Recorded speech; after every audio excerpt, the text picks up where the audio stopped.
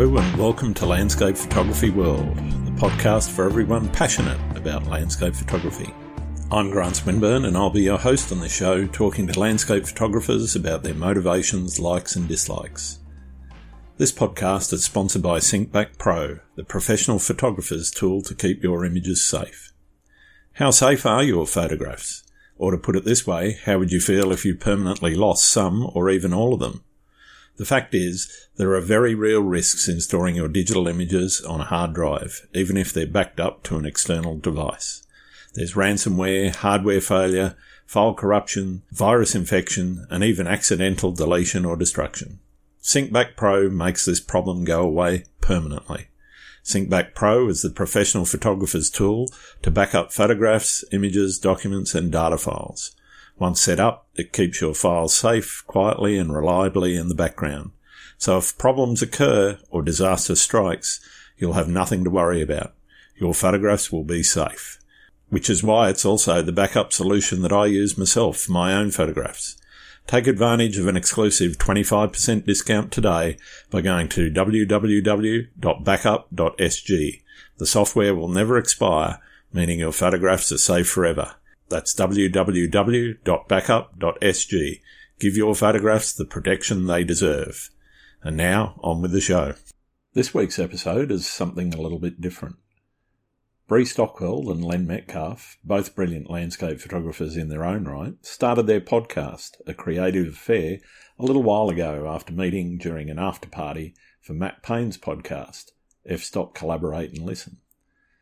Their podcast is a collection of lively conversations exploring creativity through the art of photography and other creative passions. Brie is an American photographer and life coach who's been exploring her own creativity through her work in nature and landscape photography since 2019. Brie challenged herself to exhibit 10 of her best images in 2020 in what she calls an impossible goal. Through this challenge, Brie learned a lot about herself, which has opened several doors in her life. Len began his passion for photography in the late 60s, when his father gifted him his first camera. Growing up in Australia's spectacular Blue Mountains provided Len with an endless array of incredible scenes to capture, and he particularly loves the light and mood of misty, wet landscapes abundant in that region. In 2000, Len opened his own gallery in Katoomba. Combining his flair for both education and photography made perfect sense, and not long after, Len's School was created. Len has become renowned as a leading photographic educator through teaching, mentoring and facilitating innovative workshops and tours. We discuss how the pair view creativity, how their shared passion has blossomed into an online partnership, the vagaries of social media and photography, along with much, much more. I hope you enjoy the show. G'day, Brie and Len. Welcome to Landscape Photography World. How are you going? Awesome. I'm well, thanks. How are you? I'm very well, very well. And great to have two people on the podcast for the first time. I've never done a three-way, so this is going to be an interesting experience, I think, for all of us. I think it will be the same for us as well. It's a very exciting experience to get together this way. Yeah. And on someone else's podcast, three people on someone else's podcast, so that's really fun. Definitely. Well, I guess what I normally do is ask people a little bit about themselves and how they got started. So I might do that and start with you, Brie, and then move on to Len. But then I want to have a bit of a conversation around creativity and some of the topics you raise in your podcast. Because for those that haven't listened to the intro because they skip that and get to the meat of the podcast, Brie and Len have their own podcast called A Creative Affair. And I want to talk to them a little bit about how that collaboration came together and how it's going and where they see it going in the future. So why don't we start first, though, with Brie talking a little bit about how she came into landscape photography. I feel like that was a little Freudian slip. So we're either Lee or Bren. because I saw Len laugh. I was like, yes. So it's like, our names combined. Anyway, that's so fun. Yeah, thanks for having us on, Grant. This is really fun to be on your podcast and kind of like, it's like worlds colliding. So it's awesome. So just a little bit about me. I really started pursuing landscape photography in December of 2019. I have to go back and say I've always owned a camera, but I actually thought that I had to take pictures of like big pictures of people. And I think I got a lot frustrated because I was like, I'm not good at posing people and, all those things, but I always gravitated towards detail and textures and shiny things and not necessarily images of people. So in December of 2019, I was in this coaching program and I made this really big goal. Like we were challenged to do the impossible in 2020. And so I'm like, okay, I'm going to go all in and do the photography that I want to do, because just before that, I had decided that more nature photography was for me, that I don't have to have people in my images, like, because I was getting frustrated. So anyway, so I did the whole next year a lot of work, and I put myself kind of through a master's program in the year 2020. I mean, this is a self-created one, and my goal was to host a solo exhibition, and I did it in my home in March of 2021. And I just had the 2-year anniversary of it this week. And it is right. And it's so fun to look backwards and remember all of the details of that time. And because it was all new for me, and printing I learned how to print my own work. And for the first time ever, I had people coming in to look at my work in person and sharing those experiences. Anyway, I could probably go on and on about that. But since then, I've done some really super fun stuff. I've gone a lot of places. I'm exploring now where I really want to be. I have a trip to love going out to the dunes, specifically White Sands National Park. I've got a trip there this next week. Can't wait. Fantastic. And anyway, I think it's just more about refining and exploring my own creative voice now. So brilliant. Anyway, and I'm in Austin, Texas, for those who don't know, and I have 4 adult kids, happily married. It's awesome. I love it here. Fantastic. How about you, Len?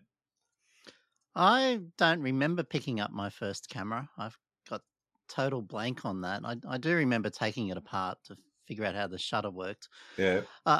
My first photographic love was actually macro, and we had a set of extension tubes and some macro lenses, and I was a very young boy, and I pointed it at bees and wasps and spiders and all those beautiful things, and started photographing the natural world. Like, that was my first subject.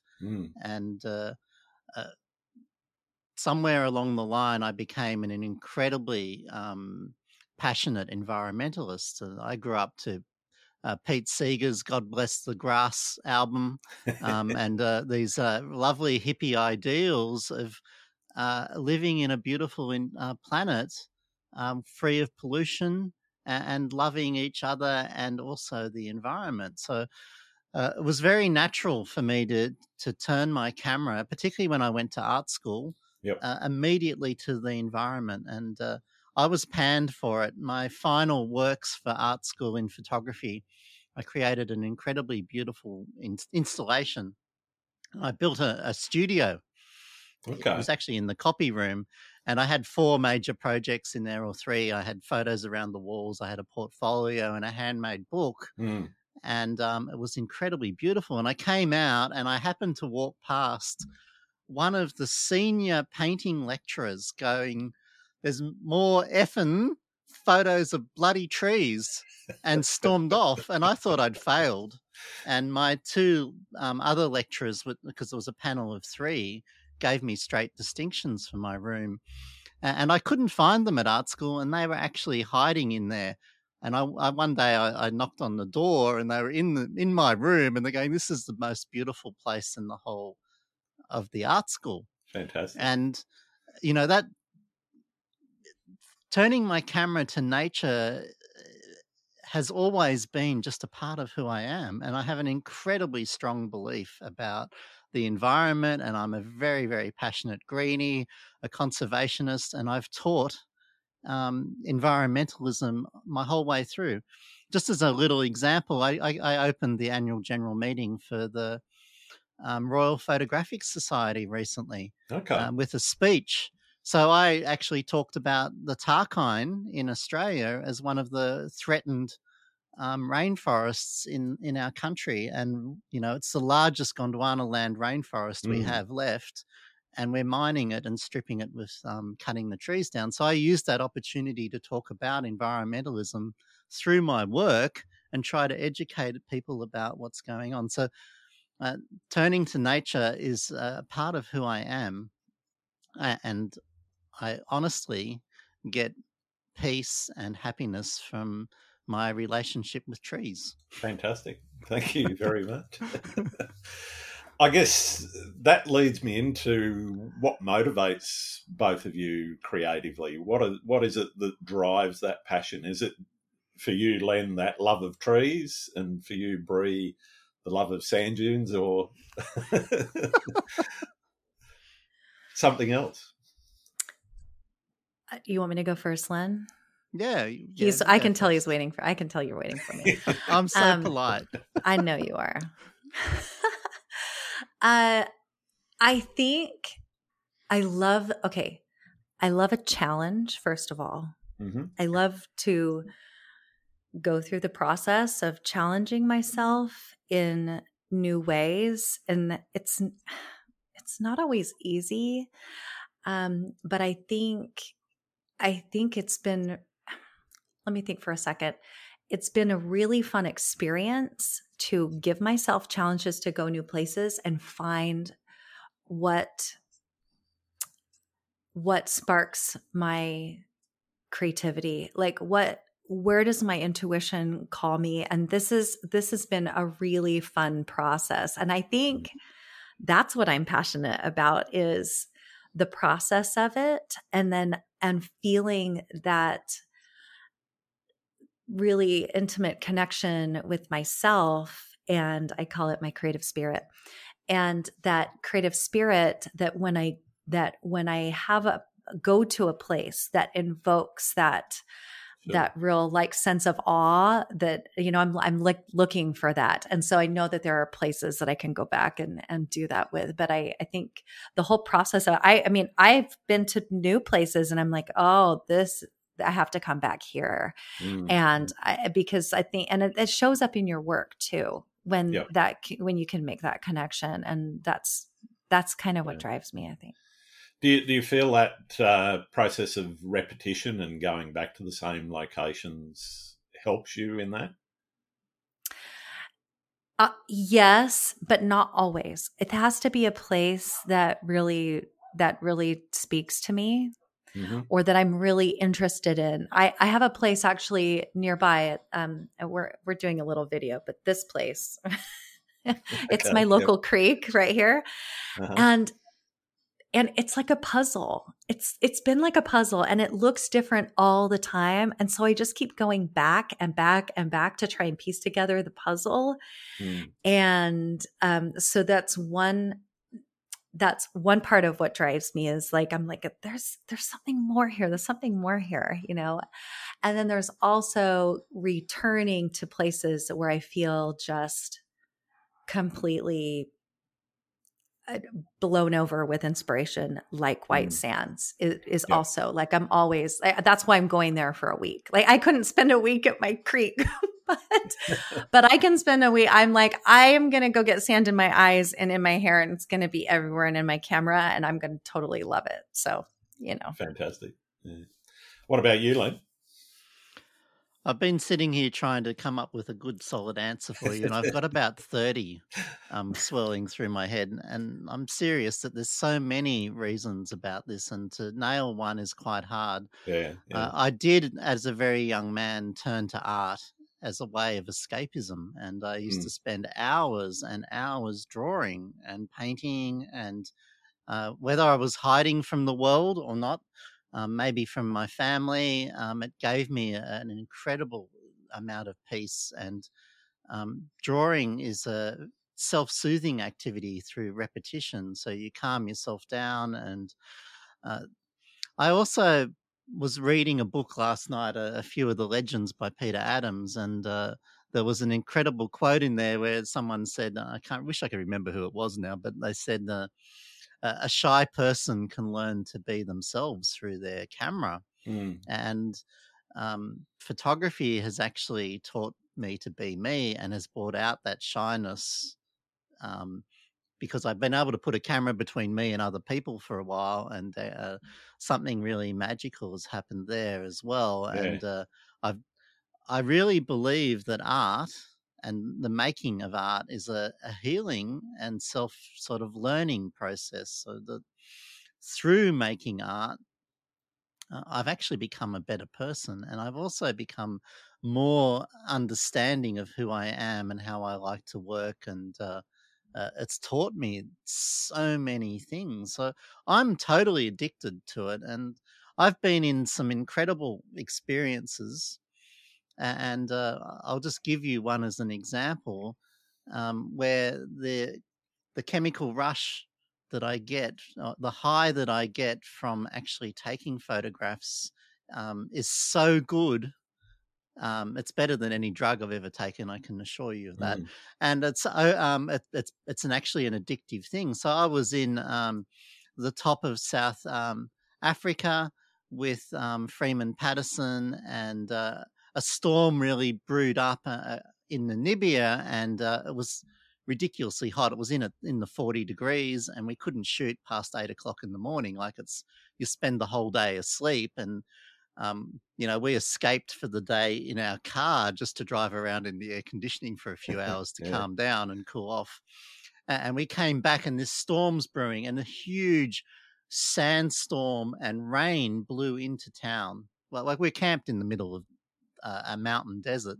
Yep. And this was at sunset, and the sky and the red rocks lit up bright red, like really red, and glowed. And we photographed in the rain and the wind and the sand, and wasn't good for our cameras or ourselves. But anyway, we got back to camp after this incredible experience, and we were as high as a kite. Our tents were on the floor. We had to have dinner standing, drinking soup from a cup.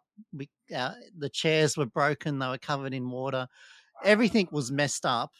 And we were just so excited about the colors that we'd just been photographing. And, I didn't even get good photographs of that experience, but the experience of that light and being with a group of people and getting so excited about it, I was off my face. And I call them peak photographic experiences for want of a better name, but I am totally addicted to them, and I want another one. And I've had so many of them, where I get so immersed in the creation process that the rest of the world disappears, and I get high from it. So that's wonderful. That's part of my motivation, is an addiction to that incredible enjoyment that I get from it. Yeah. It sounds... Sorry, go on. Can I say something? Len, that story, because you haven't told this story, I haven't heard this one, but you just... I don't know about for everyone else that's listening, but you just totally took me there. I was like, fine. A picture. Were you too, Grant? All of the storm and all, I was right there with you, Len. I could feel the rain and the wind and the sand blowing around me. I know. And you need goggles for this, by the way. If you're going to photograph in a sandstorm, you need to have goggles and you need to have a mask so you can, look at your camera. Anyway. Definitely.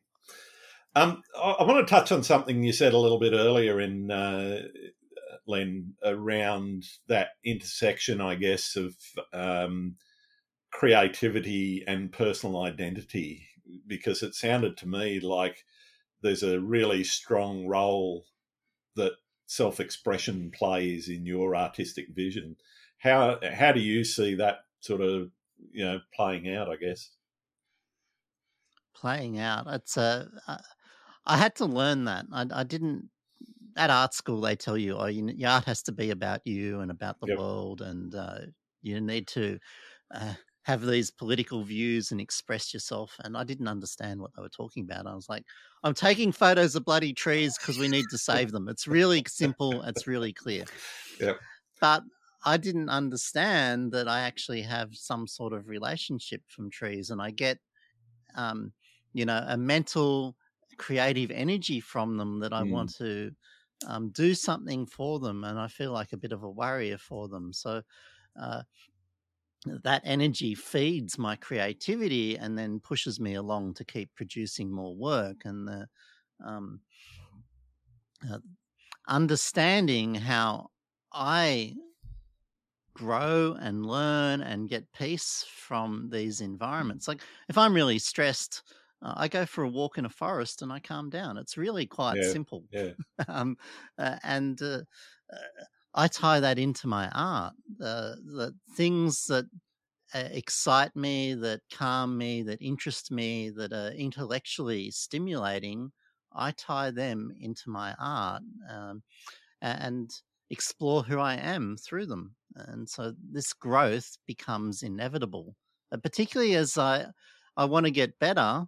I can only technically get so good. The rest has to come from within, considering about where I'm pointing the camera and why. The technical bit, I had that mastered 30 years ago or 40 years ago. That wasn't very hard to get technically proficient at what we do, but the rest has been, well, how do I have something more meaningful to say? Or how do I become, how do I improve my work once I'm technically okay? Yeah. And the answer has been to turn inwardly and also to explore this connection with Mother Nature. Oh, fantastic. I will echo that I think that being able to grow as a photographer, once you master the technical, you have to be able to do that. And I think that's something that I learned early on was, okay, I'm working on mastering the technical, but what more is there? Like if you've ever asked yourself, like, what more is there to this work than walking outside and pointing your camera at something? That's the connecting factor, is you have to be able to have a deeper connection personally to your subject, even if it's just you feel that drawn to it, And so I really think that that's how you get better, is you have to know yourself better. Absolutely. Yeah. So crazy. It is. I guess, and that leads me to a similar sort of question. What role does that self-expression play in shaping your artistic vision? Well, let me kind of pull back a little bit, because I think in order to understand my artistic vision, I have to understand myself. But when I first started this work, I hope I don't get emotional. I've been a little emotional lately. No, that's fine. Sorry, guys. That's all right. I had a cry this morning too. Okay, so all right. That's alone. fine. I'm going to have one after this. Okay, all right. Well, then maybe we just all combine ours together. That's right. So I really feel like through this work, I've actually pushed on myself to become more in touch with my emotions. And for a long time, I felt a little stoic. I didn't really understand why I was feeling a certain way, why I was experiencing the things I was. And it wasn't until I really started understanding art and the artistic photography, because that's what we're talking about for me anyway, until I really started to dive into my own emotions and understand those and why I was feeling a certain way and be able to tap into all of that. Then it's since then that I can start expressing an artistic vision. And I don't know that I actually just had a conversation with someone on Instagram recently, but I think it was Jason Pettit. And and we were saying, well, what is our style? Because someone else told me, well, I can see your style when one of your images shows up, and he's had that said to him. And Len, I bet someone said this to you, right? Like, right. And so, and when, I didn't even know that was a thing for me, because it was as I've been tapping into who I am and what more, I don't even sometimes know what I want to say. I think I make the photo that I feel inspired to make, and then it catches up later. Like, I don't always know until I look at it. And so that's when I can put images together and go, oh, that's the vision that I was having for it, or for my work. And I don't know that I have necessarily a whole vision, but I just know that it has everything to do with my own personal emotions. So maybe that is my vision. I don't know. That's cool. That's cool. I guess, just listening to both of you there, one of the things that sort of struck me, one of the things that I love doing is seascaping, and I'm absolutely happiest knee deep in water on a rock shelf somewhere with lots of wave action. And it wasn't until this conversation right now that I've kind of realised where that harks back to for myself personally. And it's really from when I was a child. I grew up one street away from a beach, and we were always down at the beach playing in the water, etc. And that connection, I guess, is really only just now clicked for me, and which kind of surprises me, because I thought I knew why I did a lot of what I do. Right before this, Len goes, aren't you always comfortable in sand? Or no, was that you, Len? I think that was my friend. No, I was chatting with my friend on the phone, and she goes, oh yeah, you're going back to the dunes. Have you always loved sand? And I said, oh, I actually think I have, right? Because I grew up in California, so I was close to always to the beach. And on that same vein, Grant, I remember, and this was a realization I had maybe about a year and a half ago. I'm like, why do I love rock so much? Because I love rock textures and their colors. Same. And I'm like, why do I like them so much? And I remembered, I had a rock collection when I was like in elementary school. In fact, I have some of it in these bins behind me because I just keep them close. So I'm like, oh, that's right. I had a rock collection. I've always loved those. It's like going back to my roots, and so interesting the things that it's like almost like hardwired into us what we might be passionate about. And maybe we lose some of that when we're kids, and then it's about reconnecting. I'm not saying that always happens, but for me, certainly. So maybe for you, that realization too, you know? No. It's such a valuable thing to ask yourself and to explore, and you don't actually ever know when the answer comes up. Like, you can be asking, like, oh, why do I love sand? I have a fascination for sand too, and I love being at the water too. And the ocean scares the hell out of me. Like, I couldn't swim very well, but I still find an incredible peace for it. And some spots on the ocean I connect with greater than others, and I couldn't work that out. And one day I was like, oh, the trees grow right to the ocean here. And when I hit that, I was like, oh, no wonder I feel something special here. And then I looked and was noticing the plants. So these are the same plants and the same micro environment as the one that I grew up in. And so you often find that you are doing this beautiful work and you don't know why. Yeah. And then over time, a long time, not just suddenly, quickly, these little realizations come to you out of the blue, and you go, oh, okay, that's what that's tied to. And you see, I was in a podcast a few weeks ago, and the person said, you obviously like exhibiting your work. Are you much of an exhibitionist?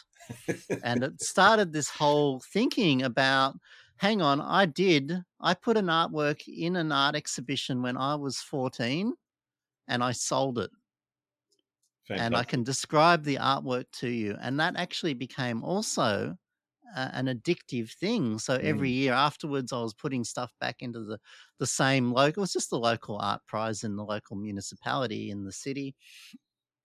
But that's become an addiction. Like I've had so many exhibitions. I just get so excited. Or someone wants one of their prints, my prints, on their wall, I get really excited. So that's another one of the 30 answers as to what motivates me. Is I actually picked up something from when I was 14. That's so like fun. You grew up on the beach and you just suddenly, that's what it is. And these just keep happening. And the more you concentrate and think about them, the more you understand yourself. And I think this is where photography and art can really teach us to be better people or to understand ourselves so much better. Yeah. And I'd like to say too that I really think, because I always what can I learn from this? I don't always have to think that. But once I figured out why I love something or what inspired me, then I'm like, oh, that's where I'm making really authentic work where I feel really connected, or I love what comes out of it. And so then it's like, as photographers, how can we set ourselves up for success? Once we find those things, then how can we, repeat that, put that on repeat, because that's how we're going to make work that we really love. I mean, I just had, I just saw a conversation with Eric Bennett, and he was like, I have 58 photos of dead leaves or leaves on my website. Why is that? He wrote an article, and he's like, I don't go out looking for them, but it's what he's attracted to. He ends up becoming attracted to those things. And then we make the work of things that we're attracted. So he knows if I go out, I'm sure he knows if I go out at this time, I'm going to make work that resonates with me. And it just so happens sometimes to be leaves. A good question to ask him is about life and death, because a leaf's about wabi-sabi, isn't it? That's right. This returning to the earth and becoming new nutrients, and becoming food, and it's also incredibly beautiful, isn't it? A leaf is an incredible symbol. I wonder, Eric, I'm going to send this to you and then answer the question.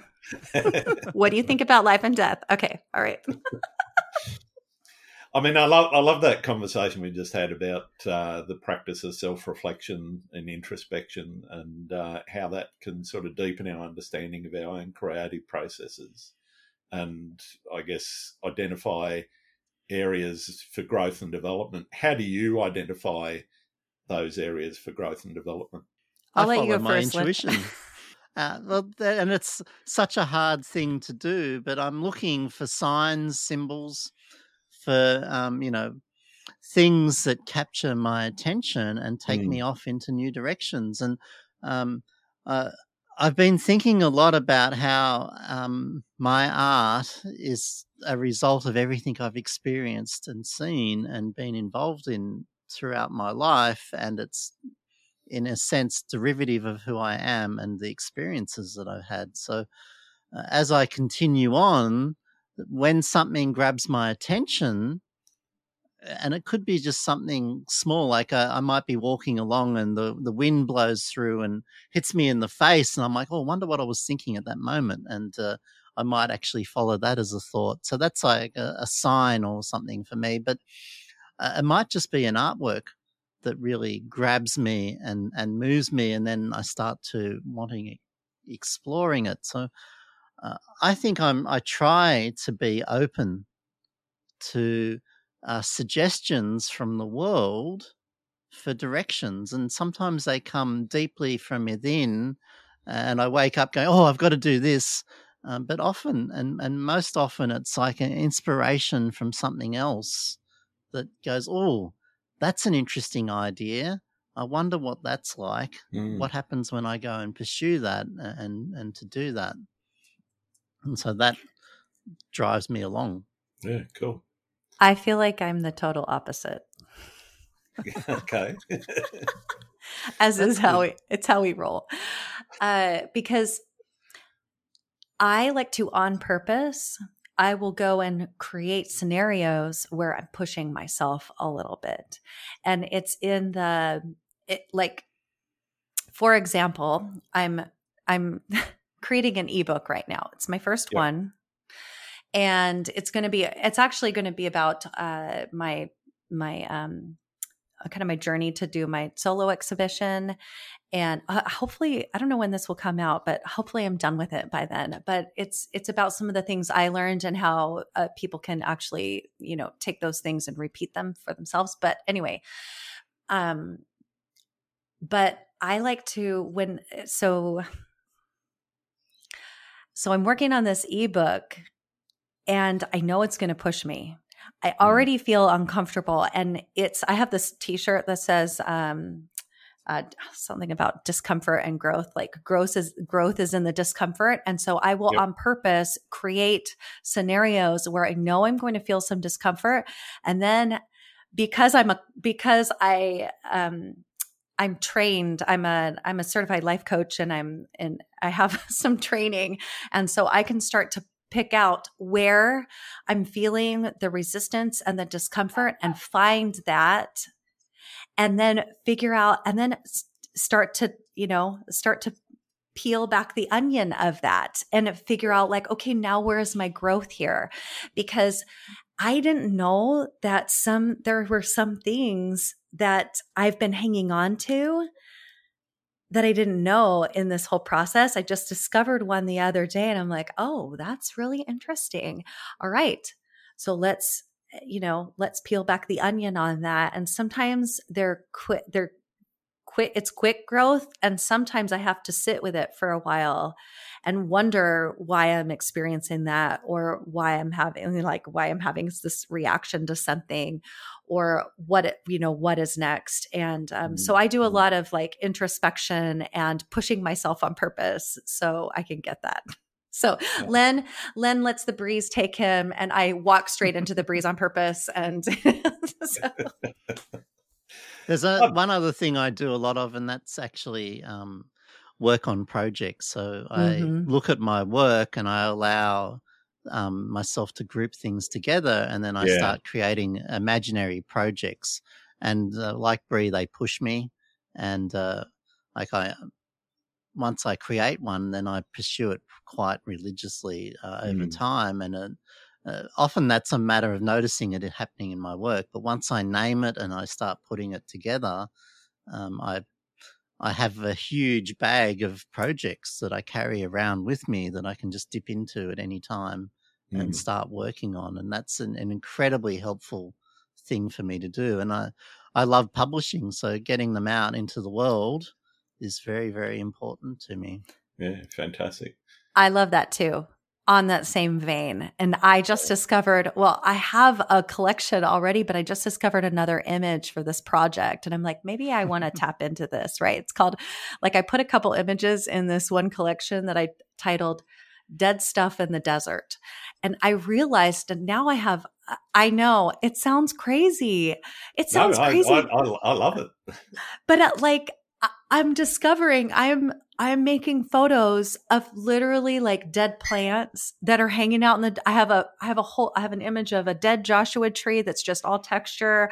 I walked this crazy kind of canyon back in Nevada, and I have a photo of just a dead plant in the middle of the anyway. But it's these kinds of things that as we start realizing and grouping things, that's right, Len, to your point, is then we find out like, oh, I'm gravitating towards this. This is something that I might want to dig into a little bit and learn a little bit more about. And maybe I want to put myself in those places where I learn more. I mean, how do I go find dead stuff? I just wander around the desert. Keith. Yes. Okay. So I need to go up to like Santa Fe. I'm going to go do that. Yeah, definitely. Sounds amazing. I guess that leads me to the question around how you can challenge yourself to think outside the box. I know having projects for both of you is very important, but I guess how do you bring new ideas into those projects as opposed to just sort of plodding along, doing the same old for each project? And what sort of techniques are you using to actually delve into your grab bag of ideas and then put those projects into life. And I don't mind who goes first. Well, I will say this has I was going to say this has nothing to do with photography, but this is not true. So, we did a podcast episode back in, I think we aired it at the end of January, and I kind of participated along with this art movement called Creative February. Okay. And it's really amazing because it's about getting into your art every day in February.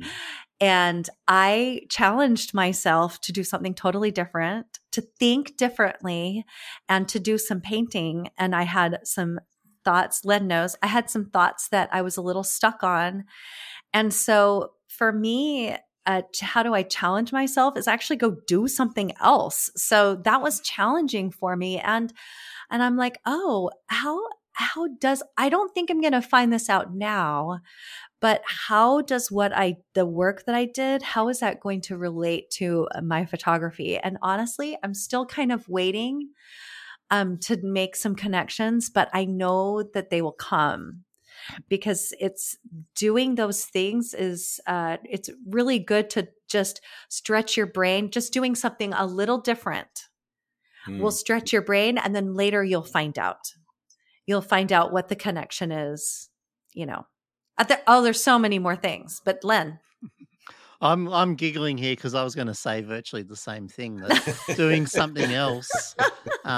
Like one of my favorites is to have a hiatus and to stop that subject. Yeah. And I go, like if I'm doing flowers and I'm feeling that my flowers are getting stuck, I go and do something totally different, like might do trees. But I actually put my camera down for long periods of time, and I concentrate on reading, on studying other people's work, on going to see movies, or a whole lot of other parts of life to get away from it. And this breathing space that you can create, and it doesn't really matter how you create it, allows for your mind to process and to come back and go, well, okay, let's try something new and fresh. So I'm always pushing against doing the same thing by experimenting with something else. And that's speaking of experimenting with something else, I just, why did I not start with this? So in last summer, well, your winter. Yep. You're in Australia. Anyway, last August, how about I say that? I don't know why, maybe it was July. I felt like I needed to get my hands on an infrared camera body. Len knows this whole journey. And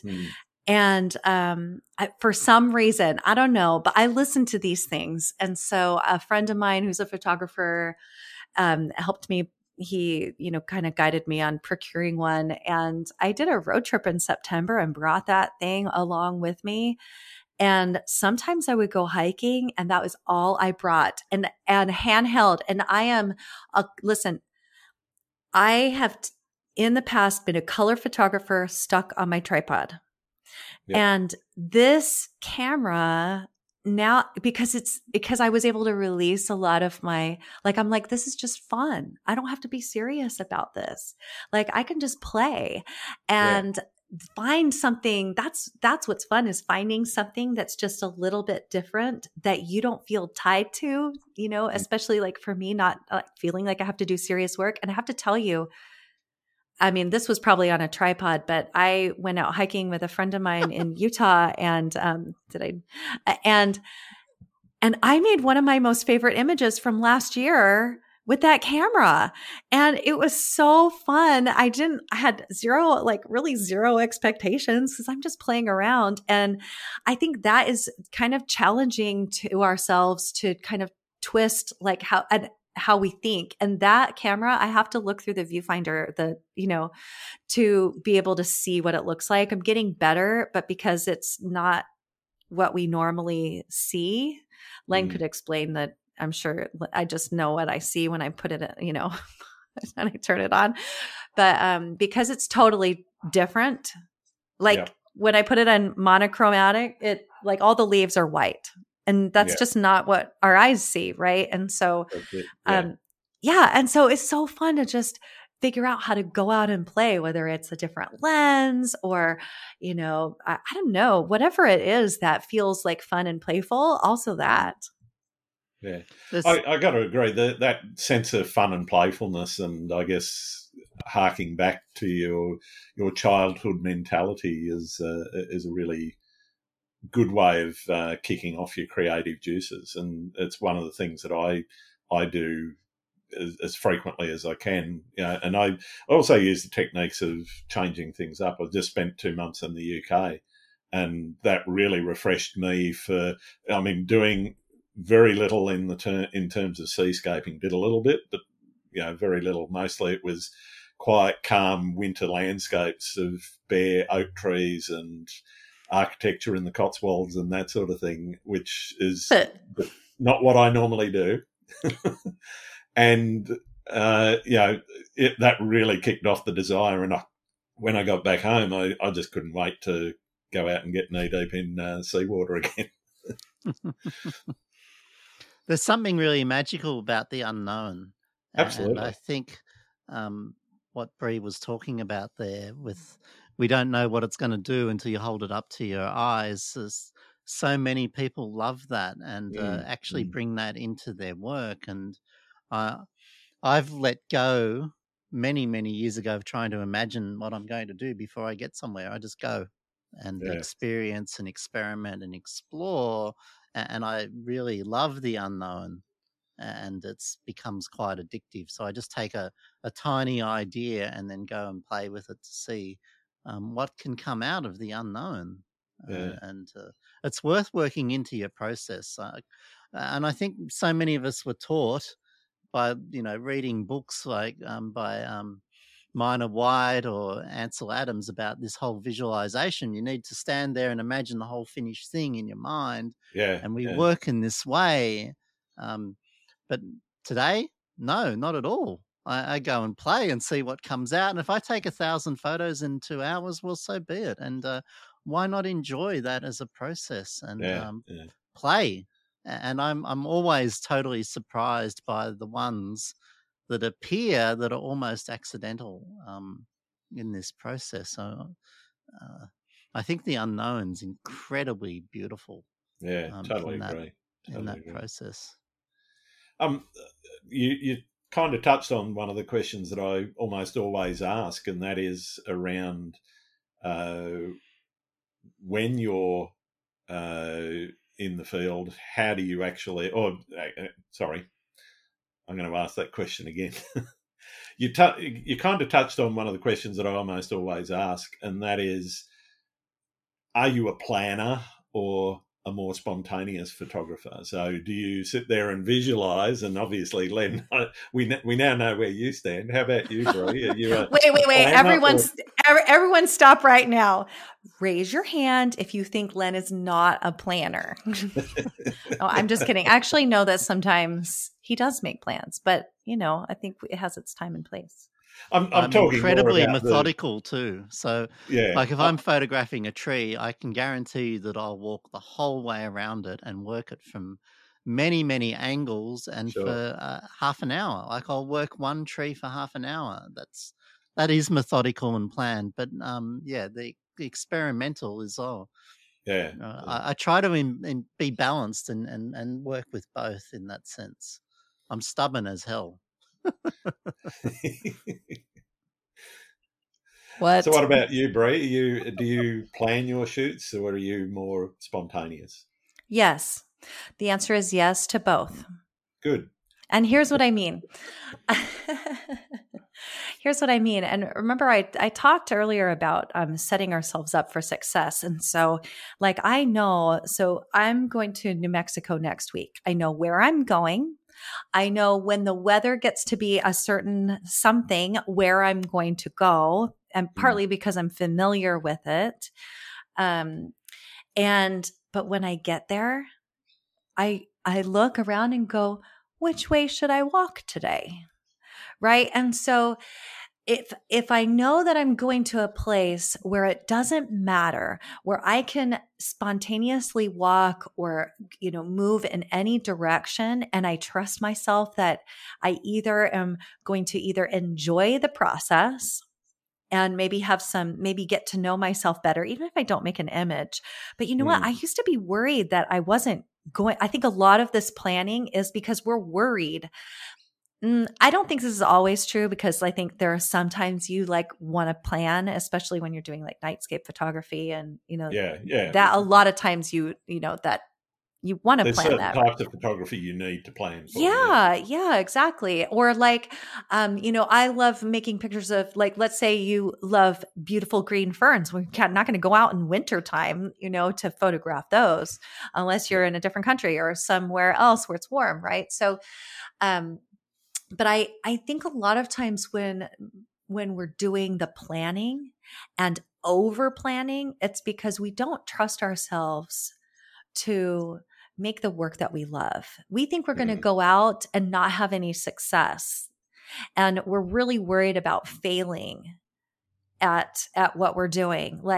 I'm going to go all the way to New Mexico. And, because I could think, I have thought this before. I'm going to go all the way there. And what if I don't have anything to show for it or bring back, or, all these people are like 100%. When I say I'm on my way to New Mexico, everyone's going to say, I can't wait to see what you do. And I'm going to say, you'll probably see it in a year,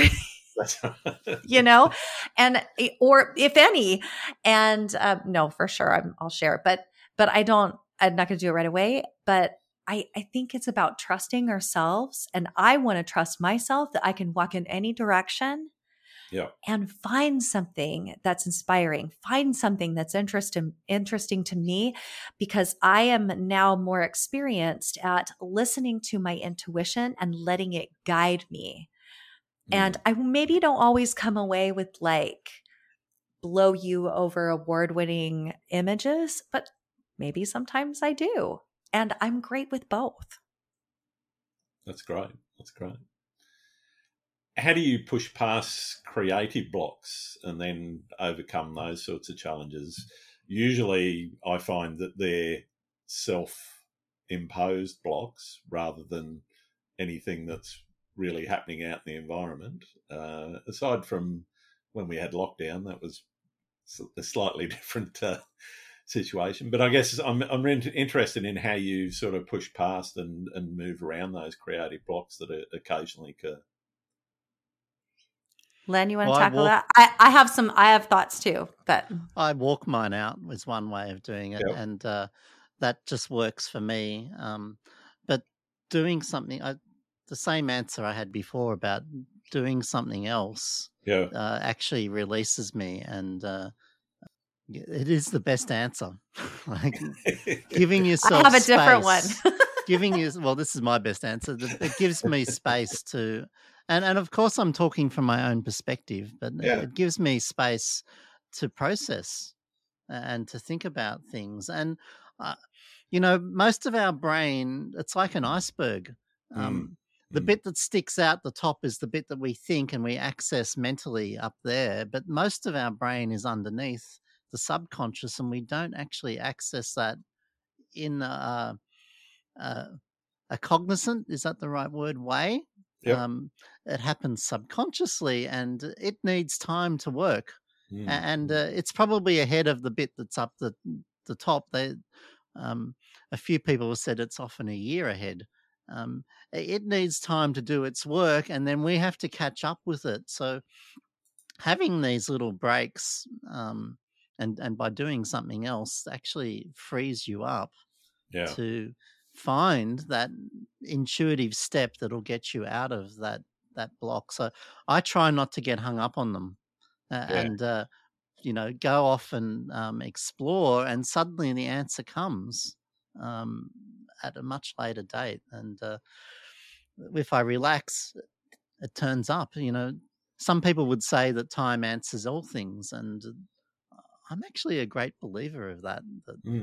If I give things space, I find the answer, and I know where to go from there. So, that's my approach. No, that's great. Thanks.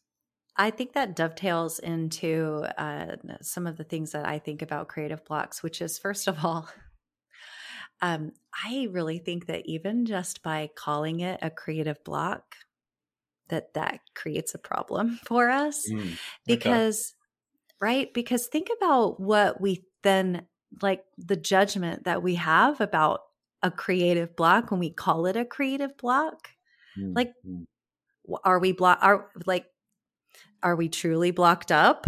Is the creativity not going to come back? And it's in that space where we're not like, what is it that we're actually experiencing? Is it we just don't feel so creative? And I'll talk about that in a second, but we don't feel so creative. Maybe we have low energy. But whatever it is that's happening, and we call it a creative block. And then like right now I'm layering it. So we put another layer that's the creative block. And then we put on top of that, like the judgment about creative blocks, because creative block sounds bad, right? Yeah, so definitely. If in the instant where we're like, I'm not feeling super creative, and we don't call it the creative block, then we enter that space where Len is, which is like, we're open. Okay, why am I maybe not experiencing as much creativity? Well, we're not robots. We can't create, like maybe we just had a period of time where we were super creative and our brain needs to rest.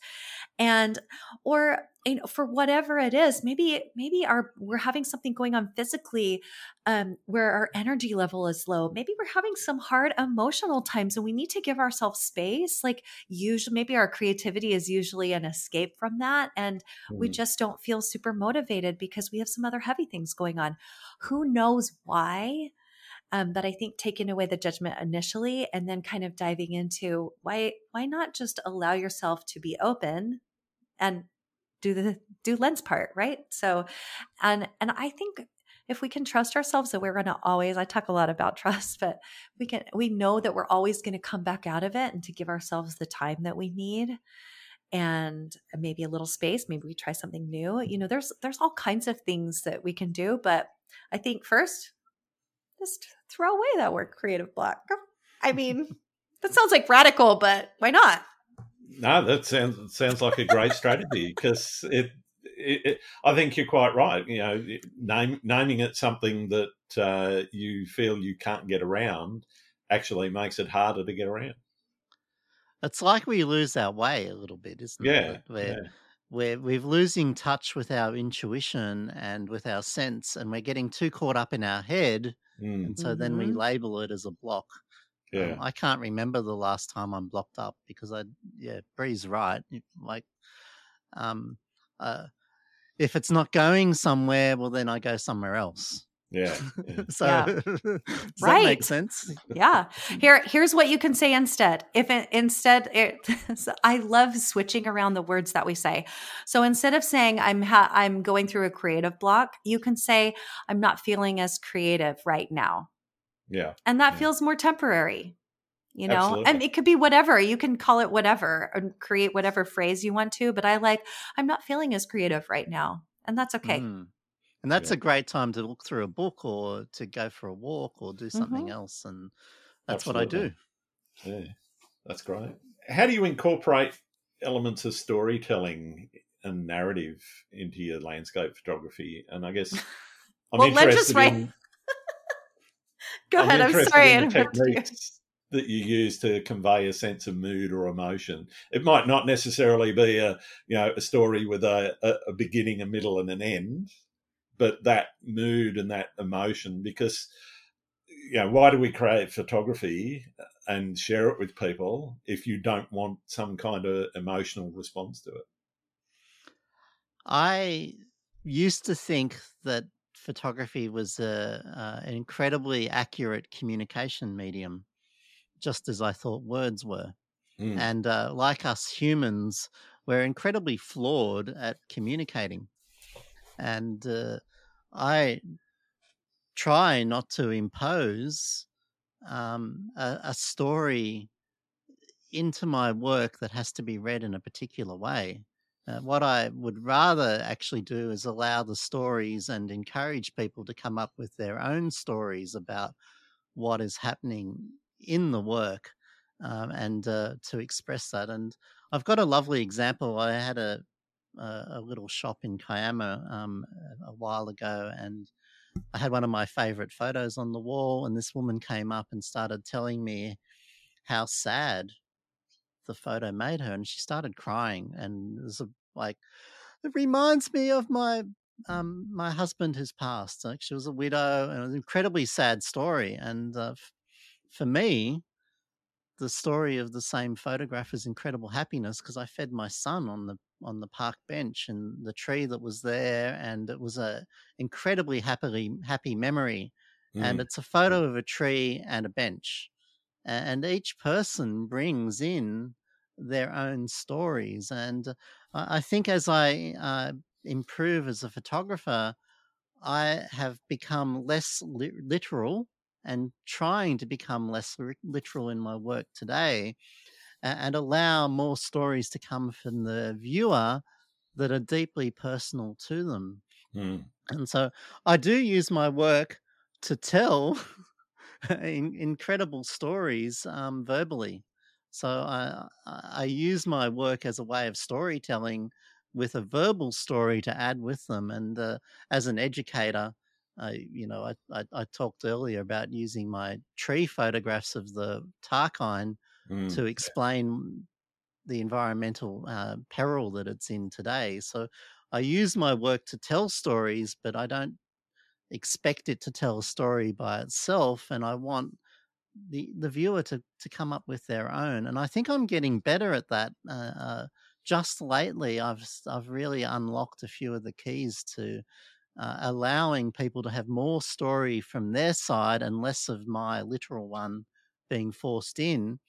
And I would just worry about whether it feels good for me, and whether it's got an emotional content that works for me. And I don't worry too much about the one I'm trying to project.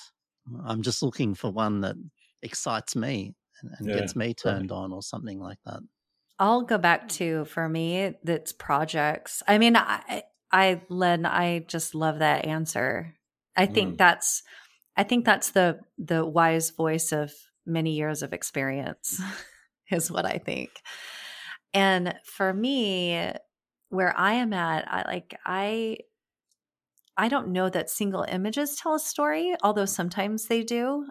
I mean, sometimes they're just pretty pictures.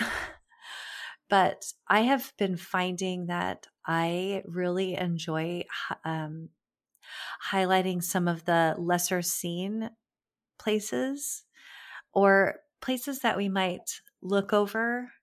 I'm actually sharing a little collection right now that I've kept to myself for a while, and it's all about these washes in white.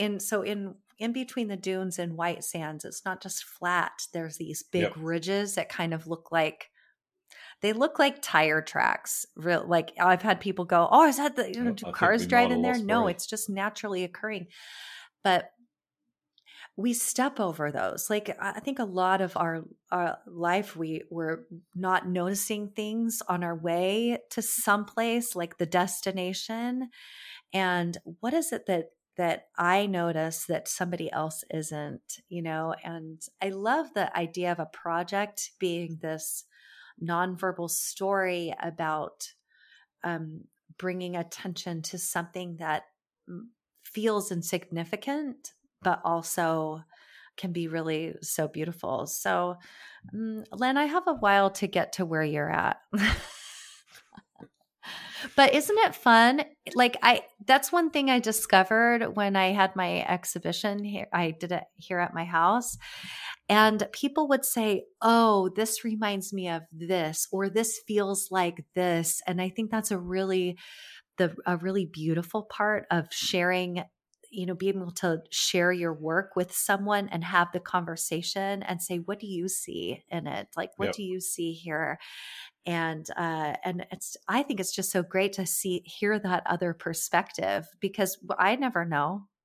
Of course it means something to me, and that's why I made it. But it's so fun to see how all of everyone's unique experiences culminate in their personal story of, something that I've done or a painting that someone else has made. It's really fun. Definitely. So this is what makes art so interesting.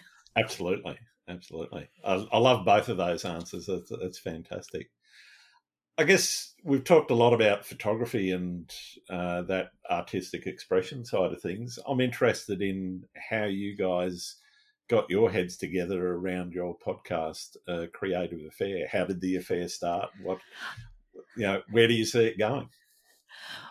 How did our affair start, Len? It was love at first words. Actually, we have another podcast, which is Matt Payne's podcast, F-Stop, Collaborate, and Listen. We have his to thank for how our affair started. Okay. And I have to say, Len just always likes to ask. He's like, well, you don't get anything unless you ask. Like, no one says yes unless you ask, right? Like, he's asking things all the time. So do you want to tell it, Len, or should I? Or we can combine. We met on an after party that Brie was hosting for Matt Payne's podcast, and she hosted an after party for one on mental illnesses, and there were photography. What is it? Photography and mental health. Yeah, mental health, and there were three of us in there talking about our own mental health struggles, and Brie was the host for this after party, and as soon as we hung up, I just had this thought, I want to keep talking to that woman. She's got something interesting, and the conversation isn't over. So I had this intense feeling that the conversation was only just starting, and I reached out to her virtually straight away, or the next time I logged on to make sure I was being seen, and then reached out and said, hey, would you like to do something together? I don't know what it is, but I know that we need to keep talking. And I think that's where it started. Would that be right, Brie? Yeah. And you said, and I said, well, let's just have a chat. One of us just said, let's just have a chat. So we did. We got on WhatsApp and we just had an audio chat. And then afterwards you said, let's do it again. And I'm like, cool, I like this. Right. And so we chatted again. And then afterwards you said, let's just keep doing this. So that's how it started. Let's just keep doing this and talking. And so we are. And it's just so interesting. I'm going to tell this story that no one else has heard. Only some people close to me. So our podcast is called A Creative Affair. And this is such an interesting, I think this is such an interesting example about creativity and about growth. And anyway, so we decided our podcast was going to be called, what is it? Conversations on Creativity or something like that, right? Like let's just say what it is, right? Yeah. We're just call it by spade. Yeah. In fact, even this studio that we're in here on Riverside is called Conversations on Creativity. Yeah, there it is at the top of the URL.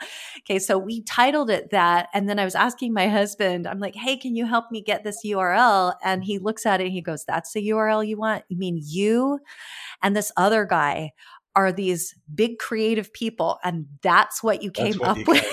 That's what you came up with? And I'm like, I knew it instantly. Like, I was like, oh, yeah. No, you're right. You're right. But also, I hate you. So I guess now I have to exercise my creativity. And so I really decided, I'm like, I am going to sit here and dig in because I want to come up with something. And so I just dug in, and sometimes we don't wait for it to come. Sometimes we have to get out there and do the work. And I spent maybe about an hour writing words down, rolling them over, thinking about them, looking up synonyms, just kind of rolling through a bunch of stuff. I mean, I actually kind of like doing this. And it came to me, and I sat up and I said, I've got it. Like, I yelled it. And he goes, I'm watching TV. I'm like, I know, but I got it. So, so I knew that was it. And I messaged Len. I said, hey, how about we change the name of our podcast to A Creative Affair? And he said, oh, You have sold me instantly. Like, I know your words, Len. You said you have sold me instantly. And of course, it's a creative affair because look how passionate we all are about our creative work. Yeah. And we want to talk so passionately about it and talk so much about it. And, and so like once a week, we just have a chat where we have this little creative affair, and sometimes we invite people to join us. So anyway, that's kind of where it came from. And I haven't told that story before publicly. So it's kind fantastic. of fun. That's brilliant. This is how creative things come to be, right? What? No, I'm just saying thank you for sharing. Yeah. Part of our future is interviewing. Not actually interviewing is the wrong word, but extending our affair to conversations with other people. And we're interested. We've had some really great episodes talking to artists, to writers. And for us, creativity isn't just photography. Even though we're linked by photography, like Brie's a flautist. I'm a writer and an educator. Creativity is a way of life. And our vision is to take it well beyond photography and to continue this conversation and to have a wildly wonderful affair over a period of time where it just keeps growing and we get to know each other better and better. And it takes us hours to record an episode because we spend a couple of hours catching up every time and talking about things. A 30-minute episode. Yeah, sharing our lives, and we've become incredibly good friends. And someone said, where are you going to go? Where do you want to go on your bucket list? And White Sands is now on my bucket list because Brie loves it. And, their influence on each other's lives is absolutely incredible. And the conversations just keep spiraling off each other. And it's interesting that it really motivates our work. Like having the podcast actually keeps driving our work at the other end to make things or making books or and education. So both of us being educators is an incredibly important part of what ties us together. Is that Brie's a coach and I'm a creative educator, and that interesting conversation because we're trying to help people understand it so that they can grow. And it's so lovely to find out a writer or a burlesque dancer listens to our podcast and goes, oh, that's actually helpful for me in planning my next show or writing my next book or even getting an article out. So it's an incredibly powerful and exciting thing for us and for our people that listen and follow. It keeps growing. I've got to say for myself, it's been incredibly motivating and inspirational in a number of ways, both with my photography and some of my other artistic pursuits, but also with this podcast itself. It's sort of spurred a few questions in my mind around how I take what I'm doing forward as well. And, I certainly thank you for getting together and having the affair and sharing it with us all. Grant, can I ask you a question? Yeah, sure. What these things that you've got from our podcast, name one. Tell us one of these things that really has that you've gained from our discussion, from our affair, that's actually helped you. I'd love to know because this is it's motivating for us to keep in our pursuit of this.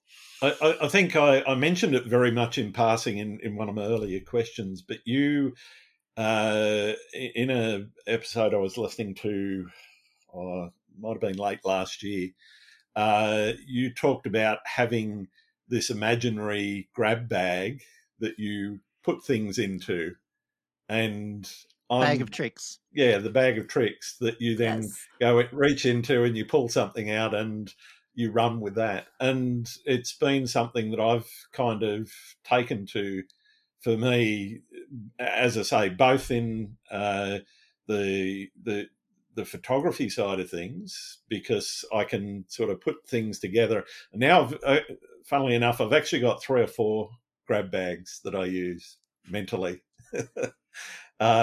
One for my photography, one for the podcast, but one also for some of the business side of things that I'm sort of trying to develop in both the photography and podcasting. And that concept of being able to dip into there and pull something out, and you put a little pin in it and put it away for a while and then pull it out when you think you're ready to use it, I think is a fantastic concept. And it certainly worked for me.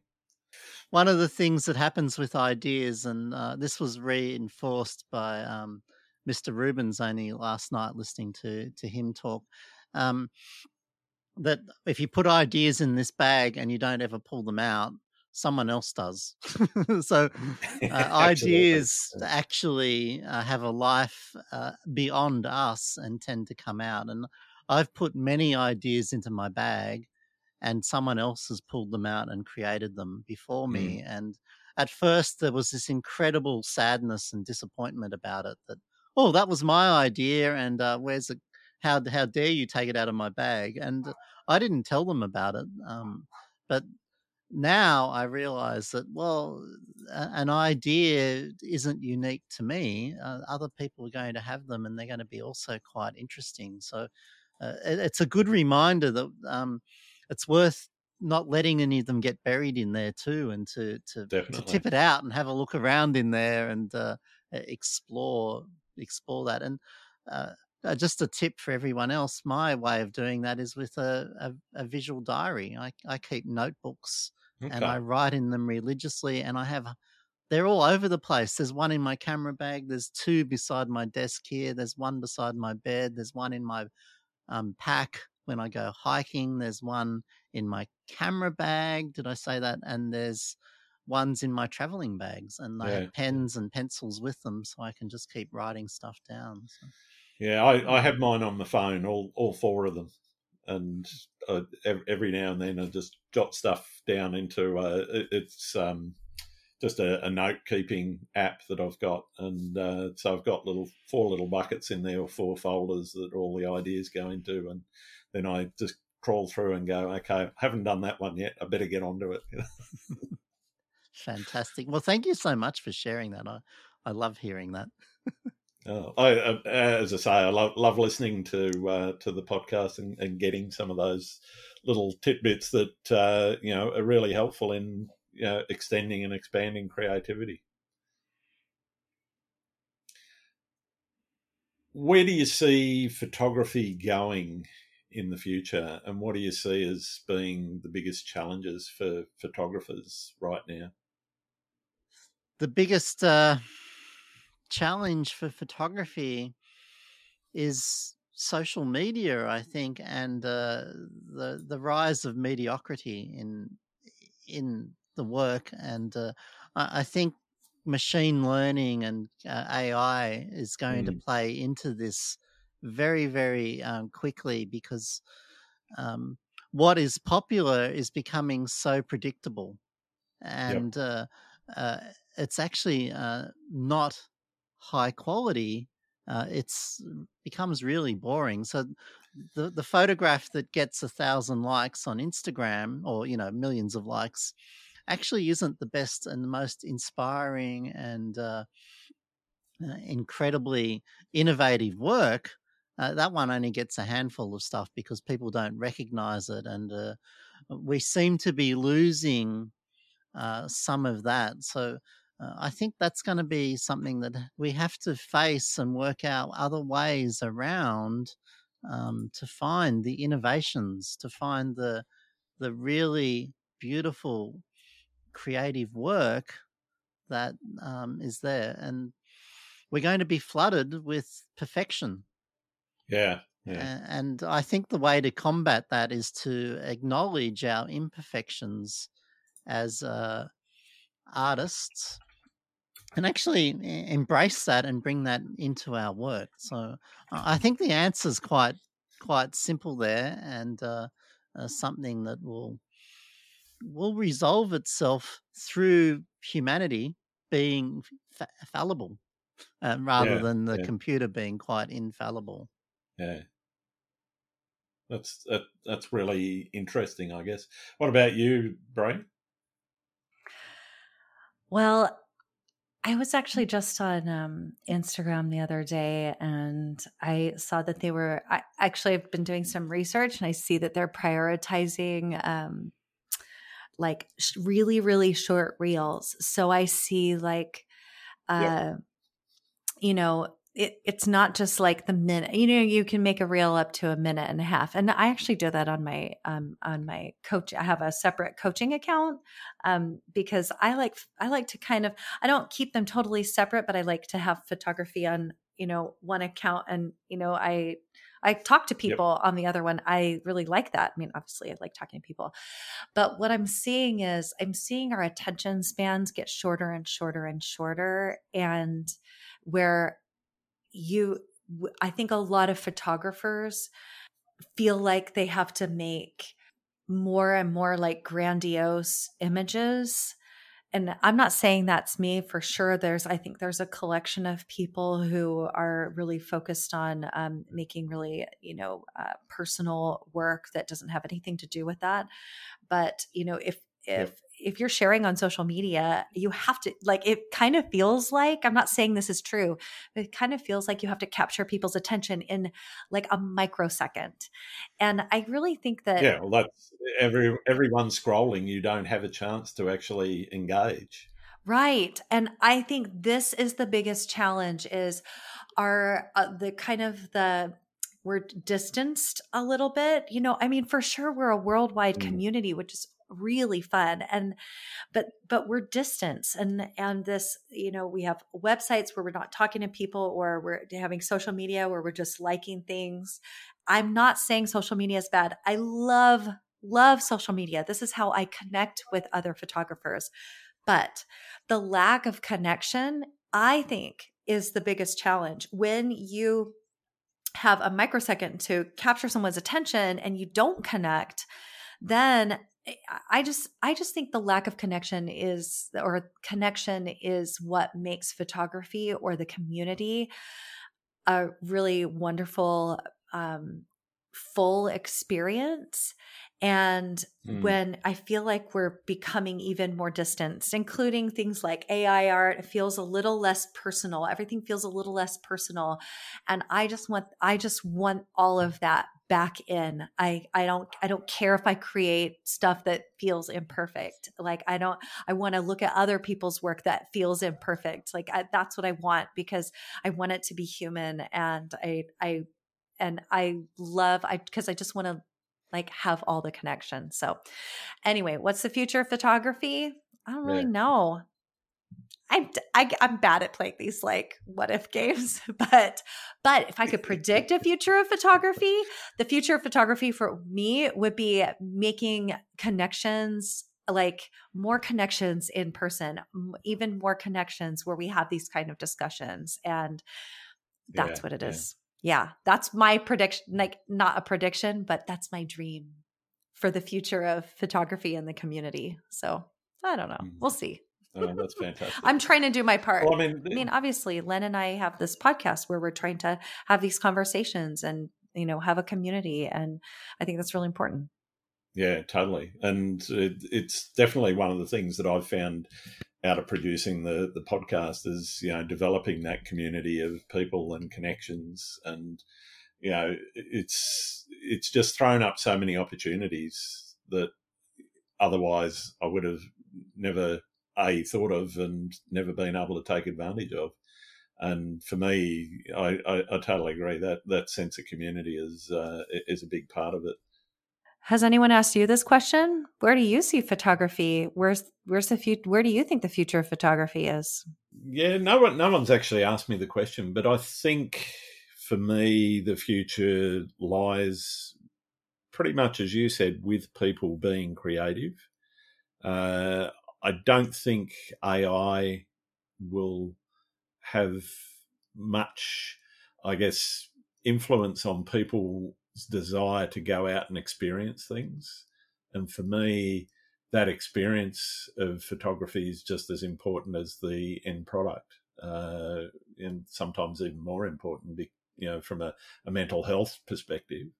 So I can see people going out, and in particular landscape photography. For some commercial photographers, though, I'd be certainly thinking the future's not that bright with AI being there on the horizon, because if you think about a creative director being able to type in a set of words and get a result that's pretty close to what he wants. For free. Yeah, for free. With just his time. That's right. Or her time. Yeah, well, the 5 minutes it takes to generate the image, it's kind of like, well, yeah. So for some of that commercial product photography, and even, photography with models, and maybe the modeling community is going to disappear to a certain extent. I don't know about that. So certainly not in the short term, but yeah, I don't know either. We'll have to see. For sure, I was actually kind of thinking about this question the other day, even though I said I don't like to play with it. But I see kind of a divide where there's the digital, like real digital creators. Yep. And then the people who want the human, personal, even down to like the film photographers, right? So I think the divide there's already a little bit of it, right? You feel it. We feel it in the community, I think. Yeah. And I think it's not that we're doing different stuff if we're making images and then editing, but when you're now talking about AI and actually like really creating, that's not really photography, is it though? So I feel like this is all philosophical, but I just feel like the divide between those people who really want the human experience and then those people who love creating the digital work, I think it's just going to get bigger. So it is interesting to think about, and we have yet to see. So, What's your favorite thing about being a photographer? Oh, the immediacy of taking photographs and being able to produce artwork incredibly quickly and spread a plethora of beautiful work out so easily. And I really enjoy that speed at which I can work.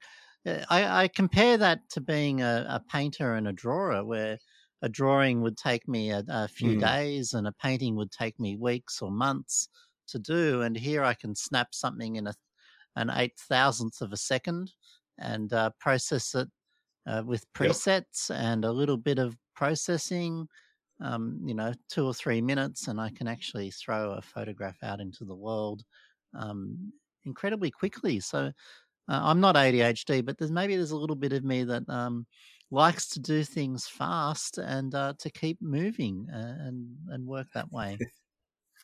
I love that it's a never-ending challenge, and for sure, I love going out in nature. I love the kind of photography I do, but I've done a lot of creative things in my life, like little creative things, and photography has been the first thing that feels never-ending. Like it's never-ending learning, and it's always challenging, and there's so much to experience and do that I just feel I feel like it will always be there for me. Yeah. And that's my favorite thing. That's what I love about it. So good. That's fantastic. What's your least favorite thing? I would, if you asked me 2 years ago, I'd say Photoshop. My least favorite thing, thinking about gear. I think gear is just 100%. I want quality stuff that's going to help me do what I want. But like people are like, "Oh, are you going to get the new camera?" I'm like, "No, don't care." Because once I've already made the decision and it's totally working for me, I don't need to put any brain power towards it. And so I do not love thinking about new stuff. Yeah. And that's talking about, like, if something breaks and I'm like, oh, I got to replace it. That's my least favorite thing, is figuring out what to replace it with. Yeah. So no, I don't love that. I feel like I have minimal lenses and I'm happy with them and I don't need any more. Don't tell my husband that, because I might decide later that that's not true. All right, we'll keep that between ourselves. Yeah, just keep that between us because, I might need a 600. No, just kidding. How about you, Len? Well, it used to be chemicals. Going into a dark room made me very, very sick. Yeah, I remember the dark room smells are bad. I'd come out with headaches, or when I actually processed my own sebachromes or ilfachromes, which are a positive process to print from a transparency. The machines were so dangerous at art school, they were decommissioned. So I actually just did them myself in a fume cabinet, and I would hand load a tank with one print in it or a test strip, and then I'd pour the chemicals in myself and roll them back and forth.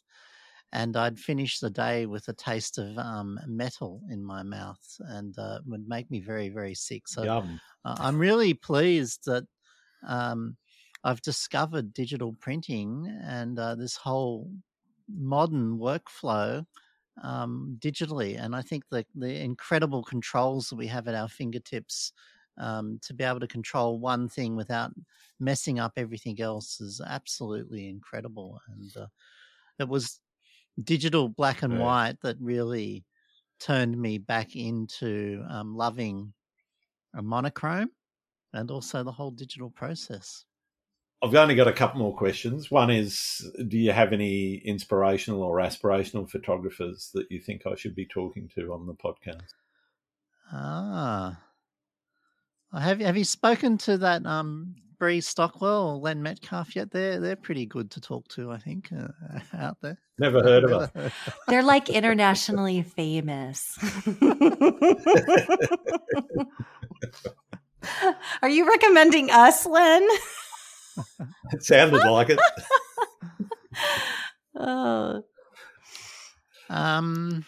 That's a really funny. good question, and I think diving into the UK photographic scene is a very worthwhile experience, and some of my friends there, Mark Littlejohn, Tim Parkin, would be a good start, but David Ward, Joe Cornish, that crowd of people is a very, very fascinating group of people to talk to, and I particularly enjoy their company.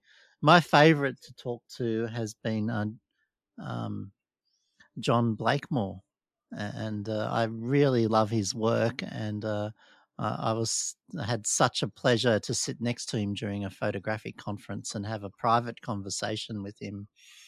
And he kept ducking out for cigarettes, and I joined him a few times, and I really enjoyed having these lovely conversations with someone whose book has been on my shelf for my whole life on creative black and white printing. So there's another one for your list. 100% you should talk to Eric Erlenbush. Okay. And one of the reasons is because I just think he has such a unique perspective. I love like his he's doing this double exposure work that's all about what is it, like just these like ridge lines, and he's combining them in camera. I don't even know how he's doing it. It really is like magic to me. I have no idea. Anyway, he has a lot to say about creativity and photography and how those fit together. And I've gone out with him before, and he's in southern Utah, and he's chill and he's really interesting. And I just think he's a great photographer. So, and have you had Jason Pettit on? I haven't yet. Well, you should. I'm sorry. Am I only mentioning men?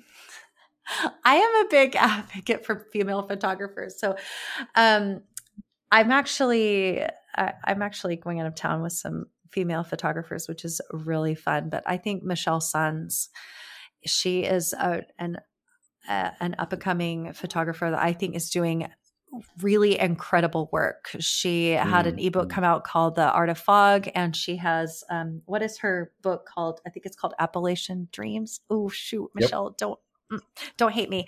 Anyway, her work is just really incredible, and I'll recommend those 3. There's a huge list, right? Huge list. Oh yeah, my podcast will never end. Right? Neither will mine. We could always talk about creativity. You can't have one convo about it. Yeah. You can't have one convo, definitely. Right. So yeah, so good. Right. Well, we've come to the most important question that I can ask, because this is something that we definitely need to get to the bottom of. Do you like pineapple on pizza? Yes. Okay. Was that super emphatic or what? Yes, it was. And you know what's so weird is we have a little thing in our house that we don't eat sweet and meat. So like pork with apples, or like I have friends that like pork with applesauce. Roast pork with applesauce is magic. No, that's terrible. No, it's fantastic. But like cranberry here for Thanksgiving, cranberry and turkey is a thing. I know. How do you live without cranberry? I eat them separately, duh. But it's so funny because ham and pineapple, it's kind of sweet and it's meat and it's savory and it's really delicious. I love it. I don't know. I grew up eating it, so now I just love it. So what can we do? It's weird that so many people have different kinds of tastes in the world. Yeah. Yeah, absolutely.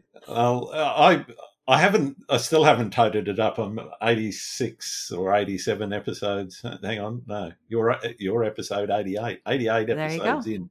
I still haven't actually toted up. I might do it for my 100th episode. And okay. Report back and let everyone know where photographers stand.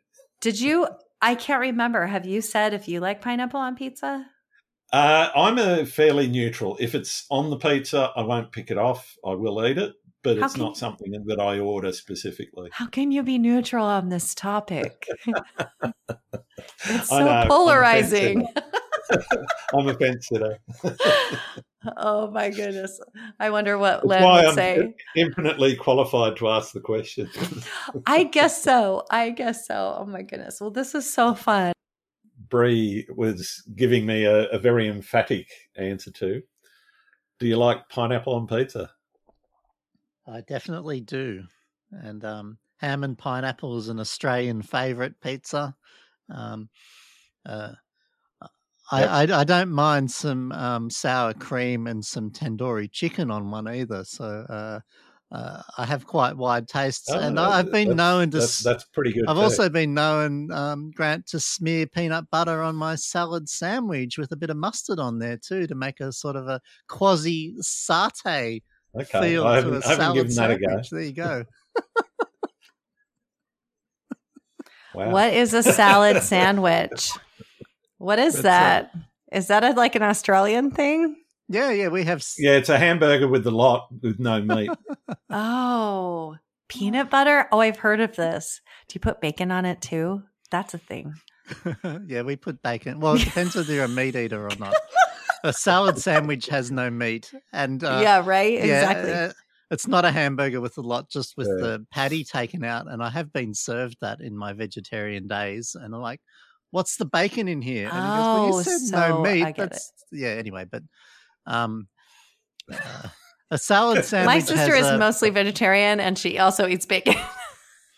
Do you know another lovely thing, Brie? We have in our hamburgers we put a beetroot, and that's an incredibly unusual. That's a very Australian thing around the rest of the world. Slices of tinned beetroot, like pickled beets, or just tinned pickled beetroot. Okay. Oh, you call it beetroot. We just say beets here. But pickled, they're pickled, right? Well, we do pickles, like pickled cucumbers on our hamburgers. So, But we could have a whole podcast pickle on this. Absolutely. Right? So good. All right. Well, thank you very much, both of you, for spending some time with me today. It's been wonderful getting to know you both a lot better. I normally ask people to tell me where people can find their work, but what I'll do instead of asking that question and have you list everything, I'll just put the list into the show notes so everyone can find it. So thank you very much. It's been absolutely wonderful spending some time with both of you. Well, thank you, Grant, and thank you for answering our questions along the way as well. And I hope you enjoyed our little threesome here, and I hope you do it again. Yes. I did. And I'd be more than happy to do it again. Oh, we've converted him. We have. We definitely have. Yes. Well, thank you very much. Thanks again for listening to Landscape Photography World. I hope you enjoyed the show, and keep listening because I'll be joined by some great guests in upcoming episodes. You can find my work and this podcast at grantswinburnphotography.com. I'm also on Vero, YouTube, Twitter, Instagram, and Facebook. I'm Grant Swinburne. Hope to see you out shooting soon.